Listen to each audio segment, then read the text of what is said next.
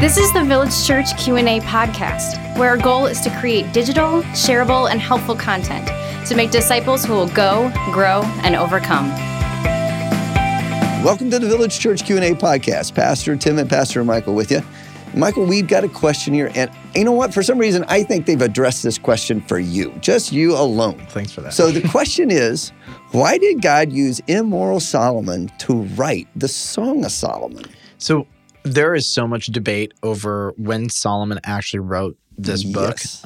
Some would even say he didn't write it. I don't think that's fair I or wouldn't appropriate. agree with that. Yeah.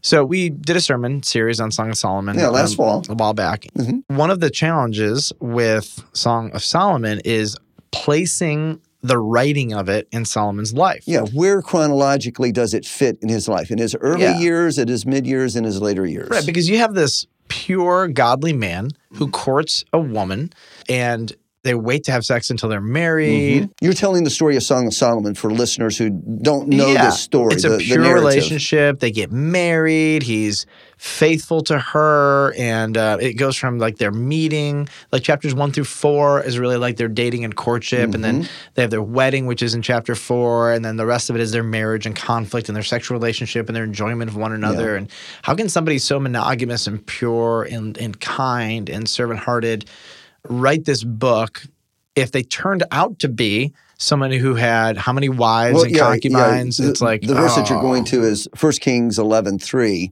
where it talks about Solomon had 700 wives who were princesses and 300 concubines. 1,000 women that were available for him to have a sexual relationship with. Like, how does this book jive with that? And then if that's the case, which we know it is, then why would God ever allow someone like Solomon to write this book? And the person asking the question actually said something really insightful. This has been one of the most influential pieces of writing on human sexuality, right? Mm-hmm. It is a protective mechanism against liberal culture that says do whatever you want with your bodies and pagan culture of the day. And it just preserves this very beautiful sexual ethic. Yeah, the biblical concept of sex within the context of marriage. Totally. So here's the simple answer.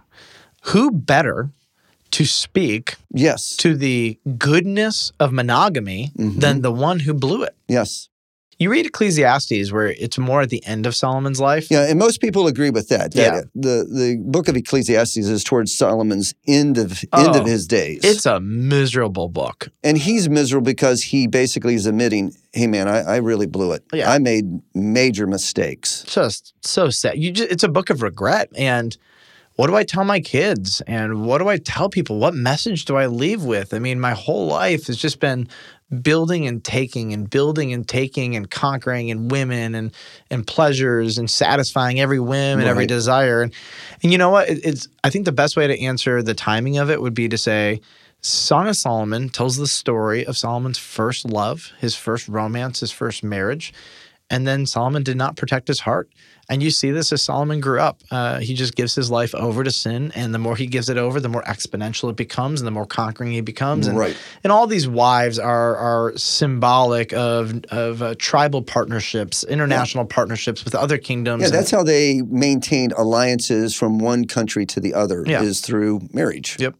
And so on the one hand, it could be said, who better to talk about the goodness of monogamy and marriage than the one who blew it? Mm-hmm. On the other hand, we have to say that he is not much better than most of the other figures in Scripture. Yeah.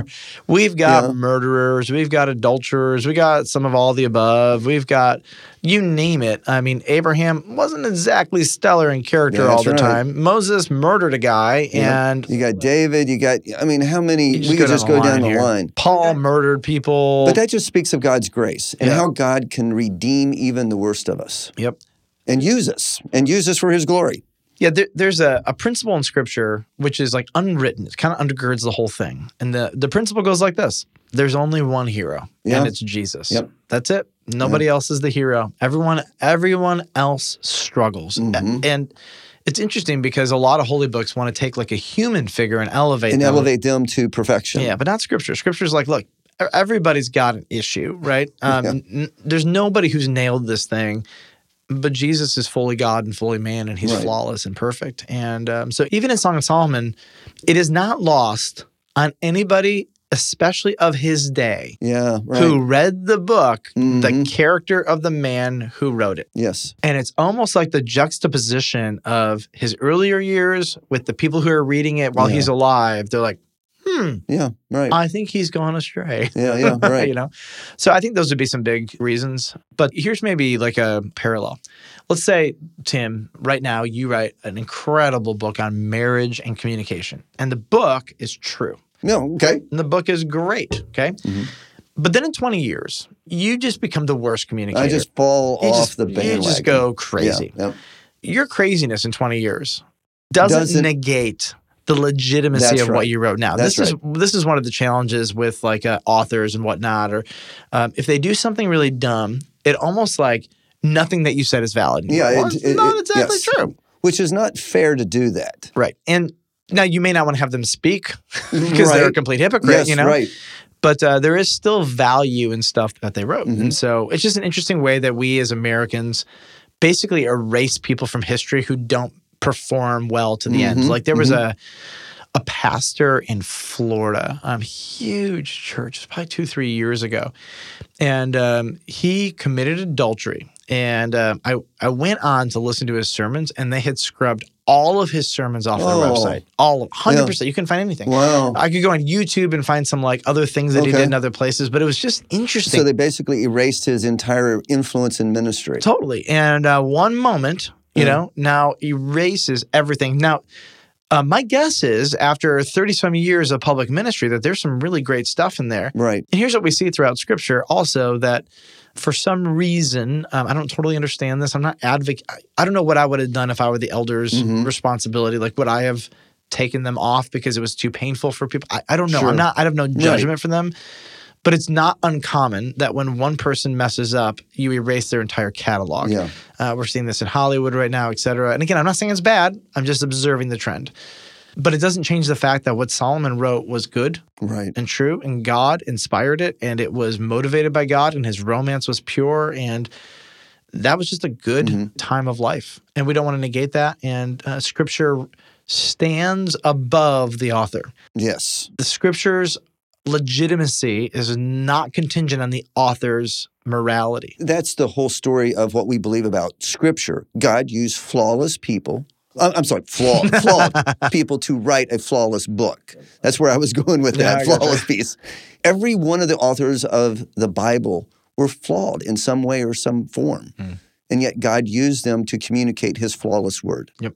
Which, when we preach, that's what he does. He takes That's right. broken people, taking a perfect book written by other imperfect broken people, and he uses broken communication to somehow transform lives. That's right. Like, that's insane to me. Which is why the gospel is called foolishness, because it's a foolish message from foolish people, inspired by a perfect God through foolish people. That's right. Fools to fools, and then Fools. God's like, Yeah, I'll save a bunch of people. do his thing. Yep. Well, listeners, if you've never read the Song of Solomon, it's a beautiful book. Don't be afraid of it. It's a great book for couples to read together.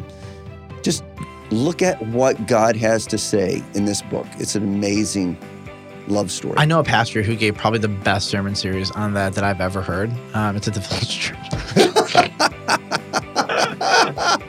You didn't know where I was going with that. You're looking at me so serious. Who are You're you like, talking about? who you talking about, man? Like, that's a little joke for y'all.